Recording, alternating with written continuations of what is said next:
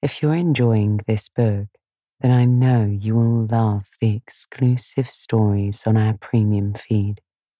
Follow the link in the show notes to try it free for 7 days and dive into more of your favorite sleepy stories.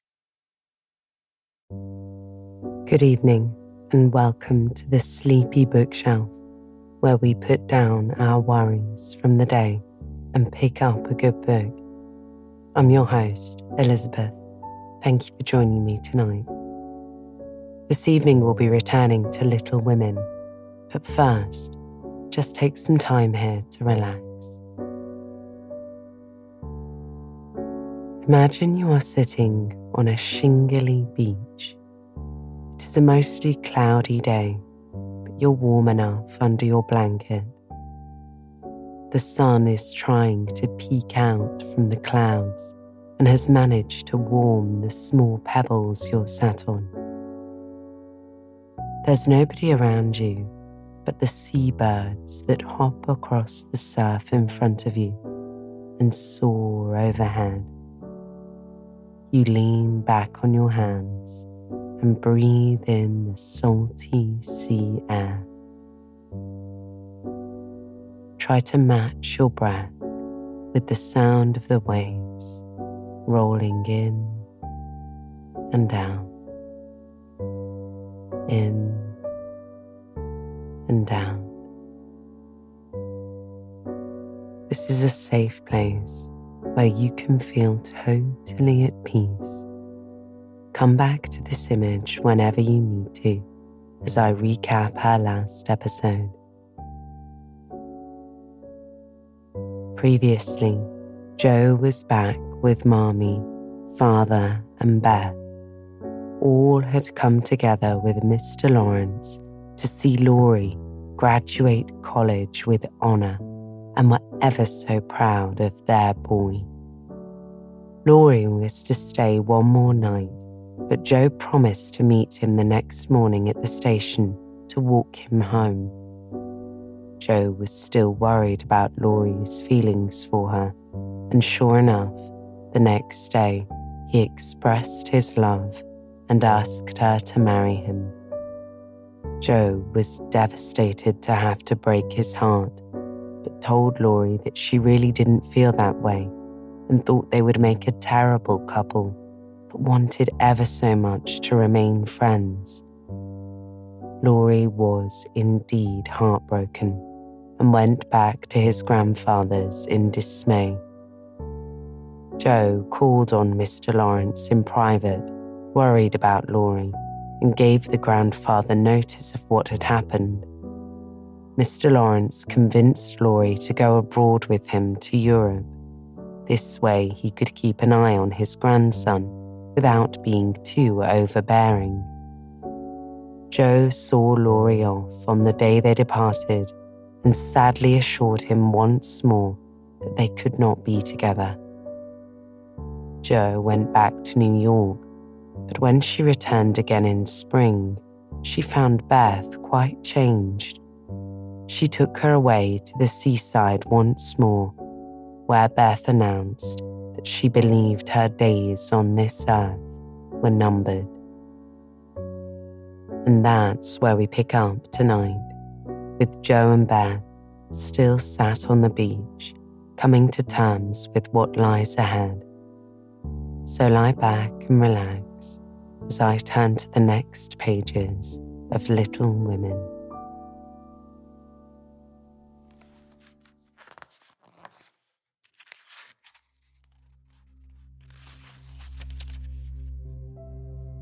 Chapter 36, Beth's Secret Continued. I don't care what becomes of anybody but you, Beth. You must get well, said Jo. I want to. Oh, so much. I try. But every day I lose a little and feel most sure that I shall never gain it back. It's like the tide, Jo. When it turns, it goes slowly, but it can't be stopped. It shall be stopped. Your tide must not turn so soon. 19 is too young, Beth. I can't let you go. I'll work and pray and fight against it. I'll keep you in spite of everything. There must be ways. It can't be too late. God won't be so cruel as to take you from me, said poor Jo rebelliously, for her spirit was far less piously submissive than Beth's.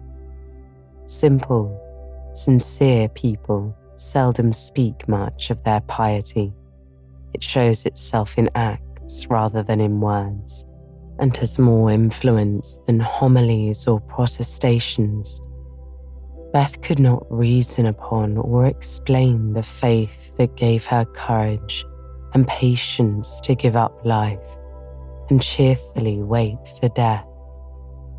Like a confiding child, she asked no questions, but left everything to God and nature, father and mother of us all, feeling sure that they and they only could teach and strengthen heart and spirit for this life and the life to come.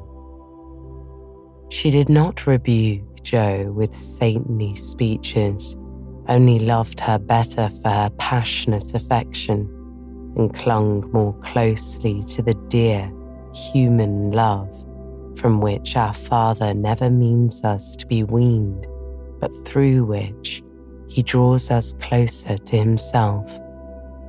She could not say, "I'm glad to go," for life was very sweet for her.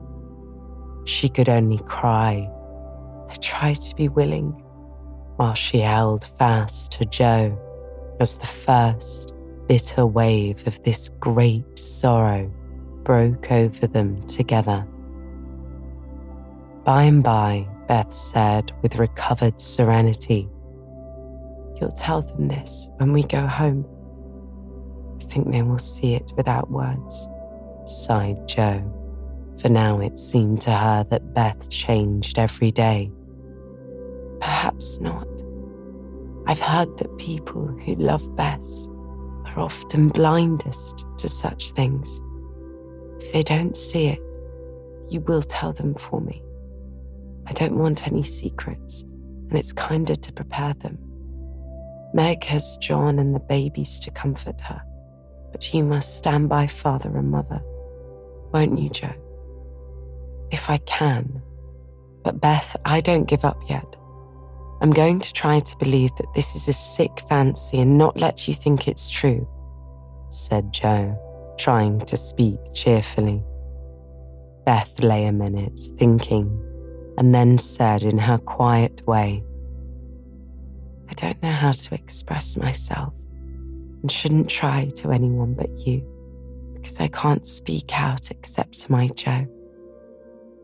I only mean to say that I have a feeling that it never was intended I should live long. I'm not like the rest of you. I never made any plans about what I'd do when I grew up. I never thought of being married, as you all did. I couldn't seem to imagine myself anything but stupid little Beth, trotting about at home, of no use anywhere but there. I never wanted to go away. And the hard part now is the leaving you all. I'm not afraid, but it seems as if I should be homesick for you even in heaven." Jo could not speak, and for several minutes there was no sound but the sigh of the wind and the lapping of the tide. A white-winged gull flew by, with the flash of sunshine on its silvery breast. Beth watched it till it vanished, and her eyes were full of sadness. A little grey-coated sandbird came tripping over the beach, peeping softly to itself, as if enjoying the sun and sea. It came quite close to Beth and looked at her with a friendly eye, and sat upon a warm stone, dressing its wet feathers, quite at home. Beth smiled and felt comforted, for the tiny thing seemed to offer its small friendship and remind her that a pleasant world was still to be enjoyed. Dear little bird, see, Joe, how tame it is. I like Peeps better than the gulls. They're not so wild and handsome.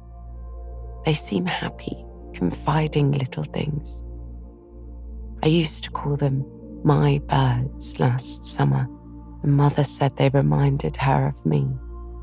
Busy, Quaker-coloured creatures, always near the shore, and always chirping that contented little song of theirs. You are the gull, Joe, strong and wild, fond of the storm and the wind, flying far out to sea and happy all alone. Meg is the turtle dove, and Amy is like the lark she writes about, trying to get up among the clouds, but always dropping down into its nest again. Dear little girl. She's so ambitious, but her heart is good and tender. No matter how high she flies, she will never forget home. I hope I shall see her again. She seems so far away. She's coming in the spring, and I mean that you shall all be ready to see and enjoy her. I'm going to have you well and rosy by that time, began Joe, feeling that all of the changes in Beth, the talking change was the greatest, for it seemed to cost no effort now, and she thought aloud in a way quite unlike bashful Beth. Joe, dear, don't hope any more. Won't do any good, I'm sure of that. We won't be miserable, but enjoy being together while we wait. We'll have happy times, for I don't suffer much, and I think the tide will go out easily if you help me. Joe leaned down to kiss the tranquil face, and with that silent kiss, she dedicated herself, soul and body, to Beth. She was right. There was no need of any words when they got home, for Father and Mother saw plainly now what they had prayed to be saved from seeing.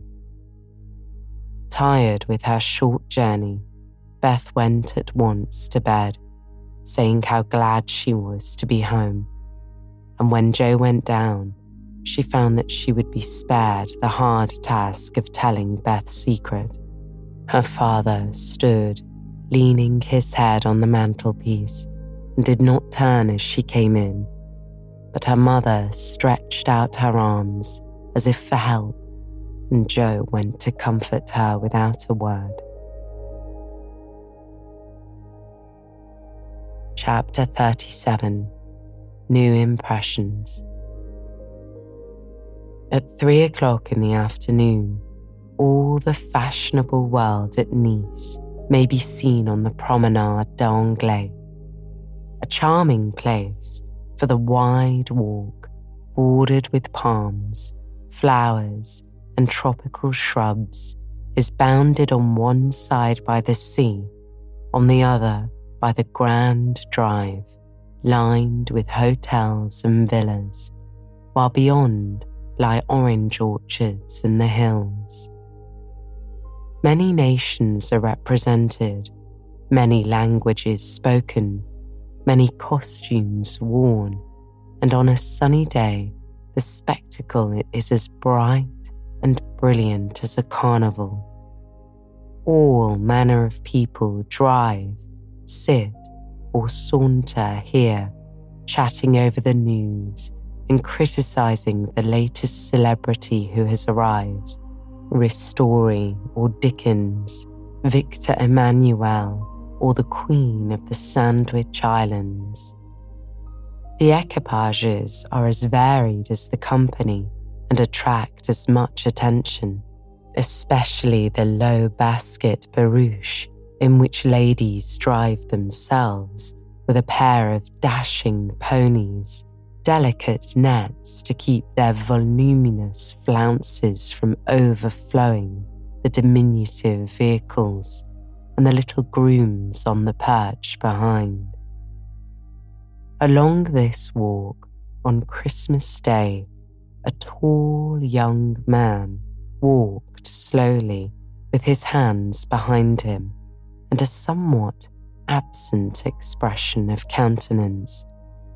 He looked like an Italian, was dressed like an Englishman, and had the independent air of an American, a combination which caused sundry pairs of feminine eyes to look approvingly after him, and sundry dandies in black velvet suits with rose-coloured neckties, buff gloves, and orange flowers in their buttonholes to shrug their shoulders and then envy him his inches.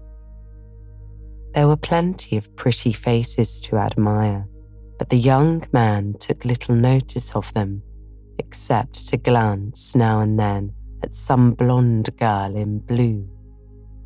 Presently he strolled out of the promenade and stood a moment at the crossing, as if undecided whether to go and listen to the band in the public gardens or to wander along the beach toward Castle Hill. The quick trot of ponies' feet made him look up as one of the little carriages containing a single young lady came rapidly down the street. The lady was young, blonde, and dressed in blue. He stared a minute. Then his whole face woke up, and waving his hat like a boy, he hurried forward to meet her. "Oh, Laurie, is it really you? I thought you'd never come," cried Amy, dropping the reins and holding out both hands, to the great scandalization of a French mamma who hastened her daughter's steps, lest she should be demoralized by beholding the free manners of this girl. "I was detained, by the way, but I promised to send a Christmas gift with you, and here I am." "How is your grandfather? When did you come? Where are you staying?" "Very well. Last night, at the Chauvin. I called at your hotel, but you were out." "I have so much to say. I don't know where to begin. Get in and we can talk at our ease. I was going for a drive and longing for company. Flo's saving up for tonight." "What happens then? A ball?" "A Christmas party at our hotel. There are many Americans there, and they give it in honor of the day. You'll go with us, of course. Aunt will be charmed." "Thank you. Where now?" asked Laurie, leaning back and folding his arms, a proceeding which suited Amy, who preferred to drive, for her parasol whip and blue reins over the white pony's back afforded her infinite satisfaction. "I'm going to the banker's first for letters, then to Castle Hill. The view is so lovely and I like to feed the peacocks. Have you ever been there?" "Often, years ago, but I don't mind having a look at it." "Now, tell me all about yourself. The last I heard of you, your grandfather wrote that he expected you from Berlin." "Yes, I spent a month there and joined him in Paris, where he is settled for the winter. He has friends there and finds plenty to amuse him, so I go and come and we get on capitally." "That's a sociable arrangement," said Amy, missing something in Laurie's manner, though she couldn't tell what. "Why, you see, he hates to travel, and I hate to keep still, so we suit ourselves and there's no trouble. I'm often with him and he enjoys my adventures, while I like to feel that someone is glad to see me when I get back from my wanderings. Oh, dirty old hole, isn't it?" he added with a look of disgust as they drove along the boulevard to the Place Napoleon in the old city. "The dirt is picturesque, so I don't mind. The river and the hills are delicious. These glimpses of the narrow cross streets are my delight. Now we shall have to wait for that procession to pass. It's going to the Church of St. John."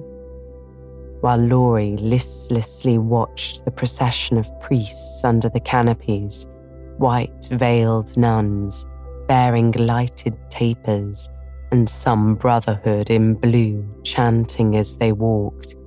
Amy watched him and felt a new sort of shyness steal over her, for he was changed, and she could not find the merry-faced boy she left in the moody-looking man beside her. He was handsomer than ever and greatly improved, she thought.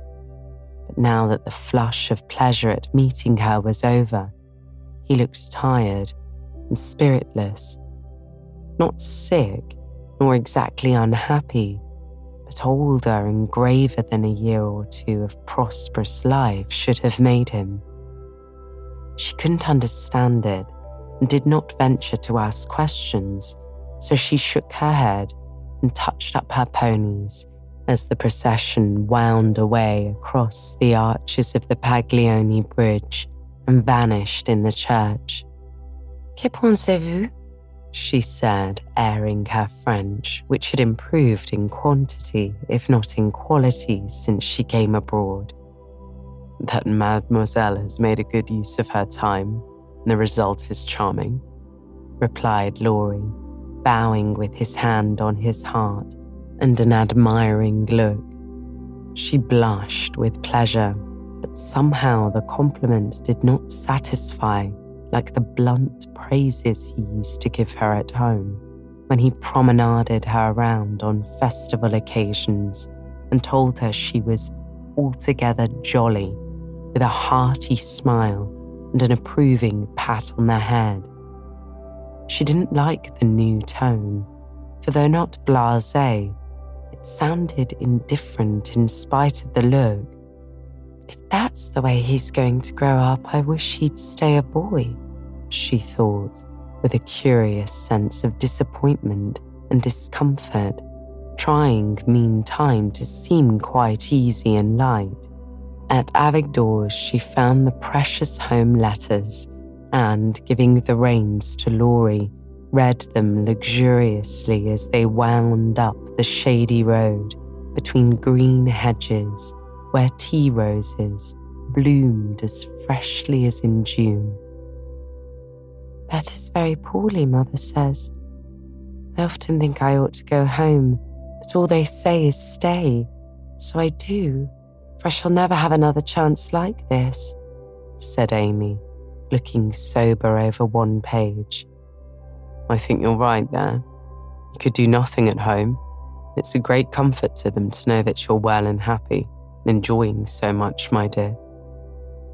He drew a little nearer and looked more like his old self as he said that, and the fear that sometimes weighed on Amy's heart was lightened, for the look, the act, the brotherly "my dear" seemed to assure her that if any trouble did come, she would not be alone in a strange land.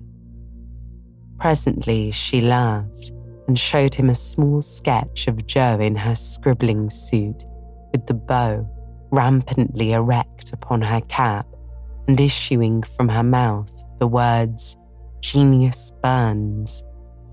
Laurie smiled, took it, put it in his vest pocket to keep it from blowing away, and listened with interest to the lively letter Amy read him. This will be a regularly Merry Christmas to me, with presents in the morning, you and letters in the afternoon, and a party at night, said Amy as they alighted among the ruins of the old fort, and a flock of splendid peacocks came trooping about them, tamely waiting to be fed. While Amy stood laughing on the bank above him as she scattered crumbs to the brilliant birds, Laurie looked at her as she had looked at him, with a natural curiosity to see what changes time and absence had wrought.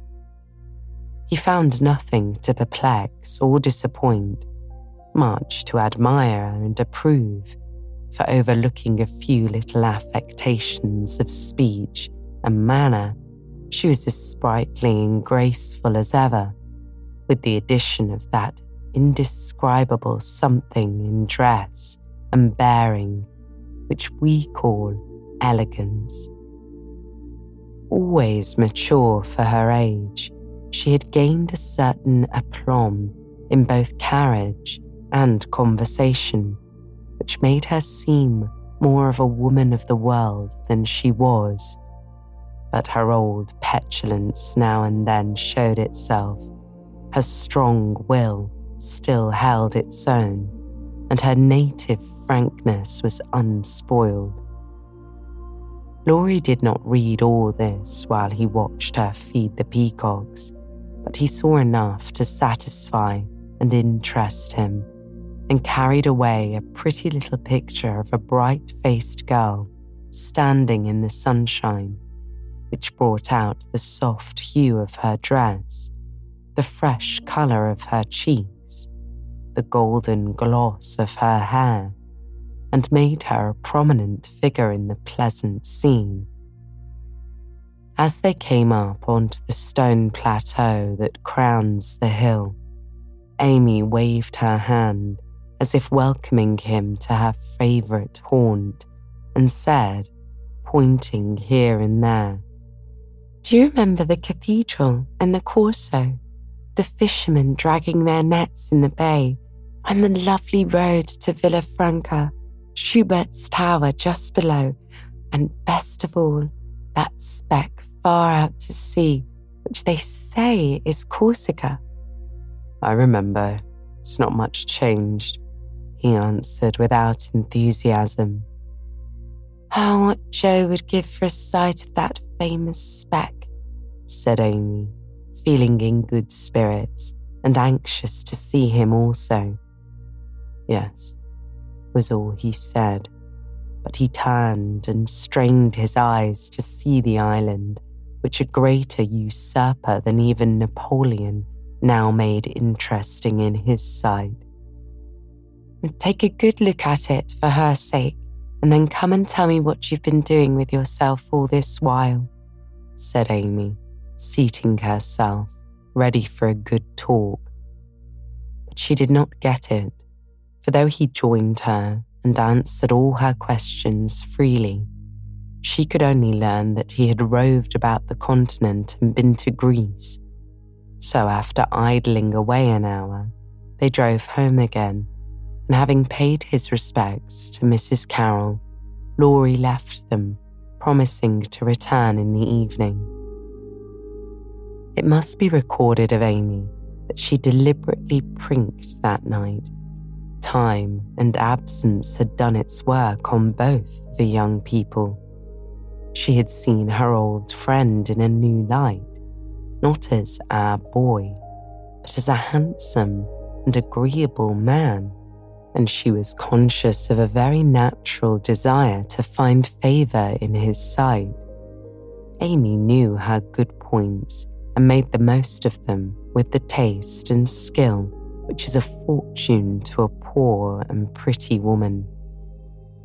Tarleton and tulle were cheap at Nice, so she enveloped herself in them on such occasions, and following the sensible English fashion of simple dress for young girls, got up charming little toilettes with fresh flowers, a few trinkets, and all manner of dainty devices, which were both inexpensive and effective.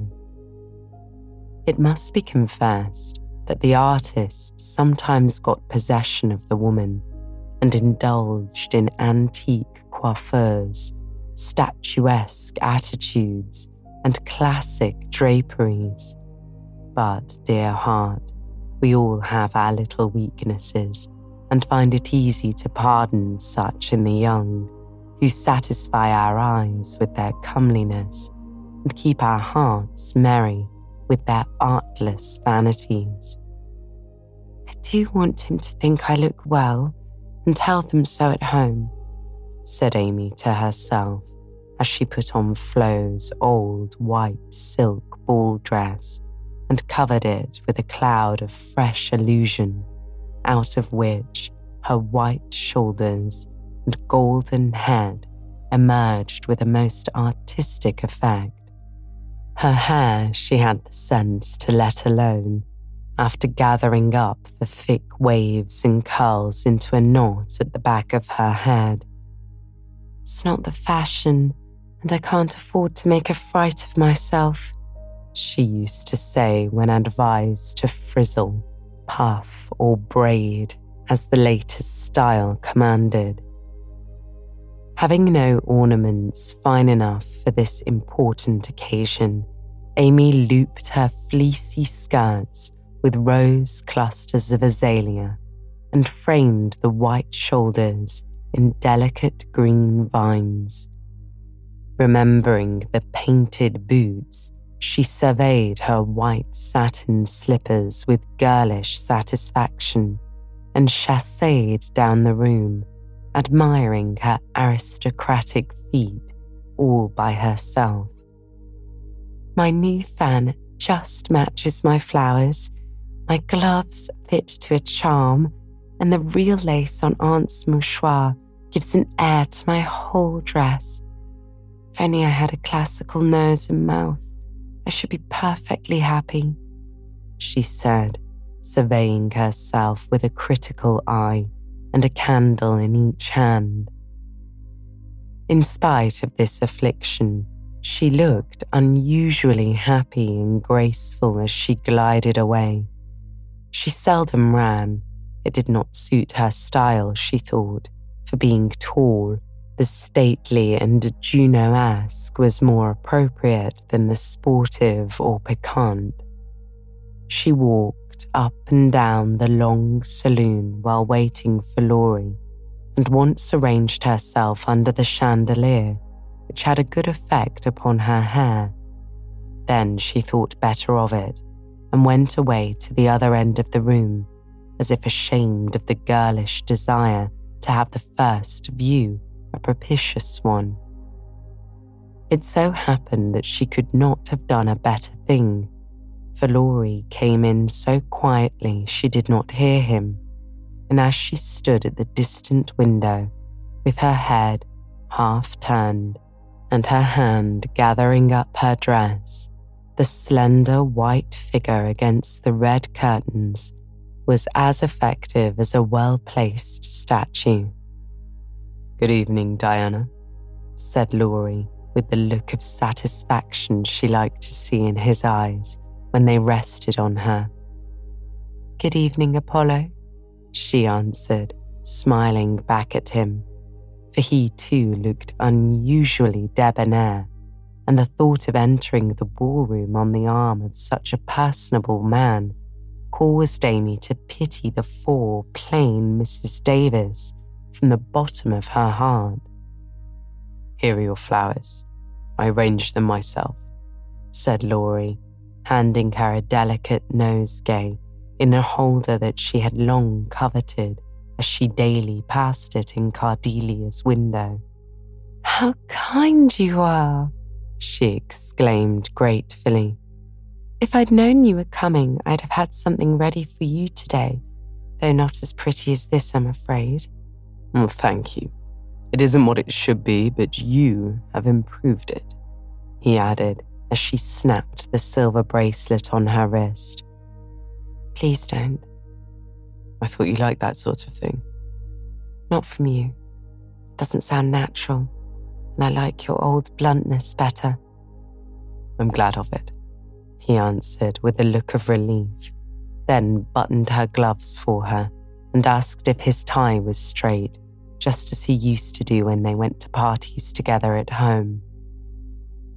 The company assembled in the long salle à manger that evening, which was as such sees nowhere but on the continent. The hospitable Americans had invited every acquaintance they had in Nice, and having no prejudice against titles, secured a few to add luster to their Christmas ball. A Russian prince condescended to sit in a corner for an hour and talk with a massive lady dressed like Hamlet's mother in black velvet, with a pearl bridle under her chin. A Polish count, aged 18, devoted himself to the ladies, who pronounced him a fascinating dear. Baron Rothschild's private secretary affably beamed upon the world as if his master's name crowned him with a golden halo. A stout Frenchman who knew the emperor came to indulge his mania for dancing, and Lady de Jones, a British matron, adorned the scene with her little family of 8. Of course, there were many light-footed American girls, handsome English girls, and a few plain French demoiselles, likewise the usual set of travelling young gentlemen who disported themselves happily, while mammas of all nations lined the walls and smiled upon them benignly when they danced with their daughters. Any young girl can imagine Amy's state of mind when she took the stage that night, leaning on Laurie's arm. She knew she looked well, she loved to dance, and she felt that her foot was on her native heath in a ballroom, and enjoyed the delightful sense of power which comes when young girls first discover the new and lively kingdom they are born to rule by virtue of beauty, youth, and womanhood. She did pity the Davis girls, who were awkward, plain, and destitute of escort, except a grim papa and 3 grimmer maiden aunts, and she bowed to them in her friendliest manner as she passed, which was good of her, as it permitted them to see her dress and burn with curiosity to know who her distinguished-looking friend might be. With the first burst of the band, Amy's colour rose, her eyes began to sparkle, and her feet to tap the floor impatiently, for she danced well and wanted Laurie to know it. Therefore, the shock she received can better be imagined than described when he said in a perfectly tranquil tone, "Do you care to dance?" "One usually does at a ball." Her amazed look and quick answer caused Laurie to repair his error as fast as possible. "I meant the first dance. May I have the honour?" "I can give you one if you put off the Count. He dances divinely, but he will excuse me as you are an old friend," said Amy, hoping that the name would have a good effect and show Laurie that she was not to be trifled with. Nice little boy, a daughter of the gods, divinely tall and most divinely fair, was all the satisfaction she got, however. The set in which they found themselves was composed of English, and Amy was compelled to walk decorously through a cotillion, feeling all the while as if she could dance the tarantella with relish. Laurie resigned her to the nice little boy and went to do his duty to Flo without securing Amy for the joys to come, which reprehensible want of forethought was properly punished, for she immediately engaged herself till supper, meaning to relent if he then gave any signs penitence. She showed him her ball book with a demure satisfaction when he strolled instead of rushed up to claim her for the next, a glorious polka rendoa, but his polite regrets didn't impose upon her, and when she galloped away with the Count, she saw Laurie sit down by her aunt with an actual expression of relief. That was unpardonable, and Amy took no more notice of him for a long while, except for a word now and then when she came to her chaperone between the dances for a necessary pin or a moment's rest. Her anger had a good effect, however, for she hid it under a smiling face and seemed unusually blithe and brilliant. Laurie's eyes followed her with pleasure, for she neither romped nor sauntered, but danced with spirit and grace, making the delightsome pastime what it should be. He very naturally fell to studying her from this new point of view, and before the evening was half over, had decided that little Amy was going to make a very charming woman. It was a lively scene, for soon the spirit of the social season took possession of everyone, and Christmas merriment made all faces shine, hearts happy, and heels light. The musicians fiddled, tooted, and banged as if they enjoyed it.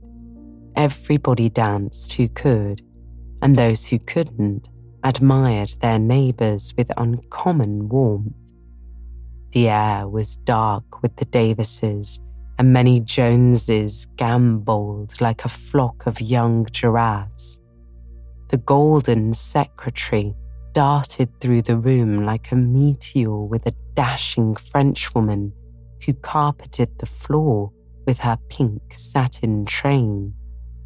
But the Emperor's friend covered himself with glory, for he danced everything whether he knew it or not, and introduced impromptu pirouettes when the figures bewildered him. The boyish abandon of that stout man was charming to behold, for though he carried weight, he danced like a rubber ball.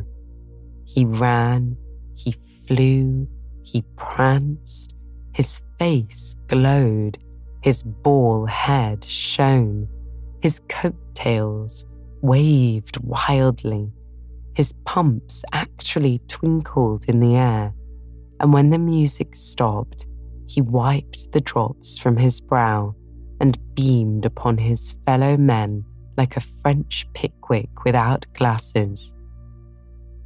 Amy and her dance partner distinguished themselves by equal enthusiasm, but more graceful agility, and Laurie found himself involuntarily keeping time to the rhythmic rise and fall of the white slippers as they flew by as indefatigably as if winged. When little Vladimir finally relinquished her with assurances that he was desolated to leave so early, she was ready to rest and see how her recreant knight had borne his punishment. It had been successful, for at 23, blighted affections find a balm in friendly society, and young nerves will thrill, young blood dance, and healthy young sprites rise when subjected to the enchantment of beauty, light, music, and motion. Laurie had a waked-up look as he rose to give her his seat, and when he hurried away to bring her some supper, she said to herself with a satisfied smile, I thought that would do him good. You look like Balzac's Femme payante par elle-même, he said as he fanned her with one hand and held her coffee cup in the other.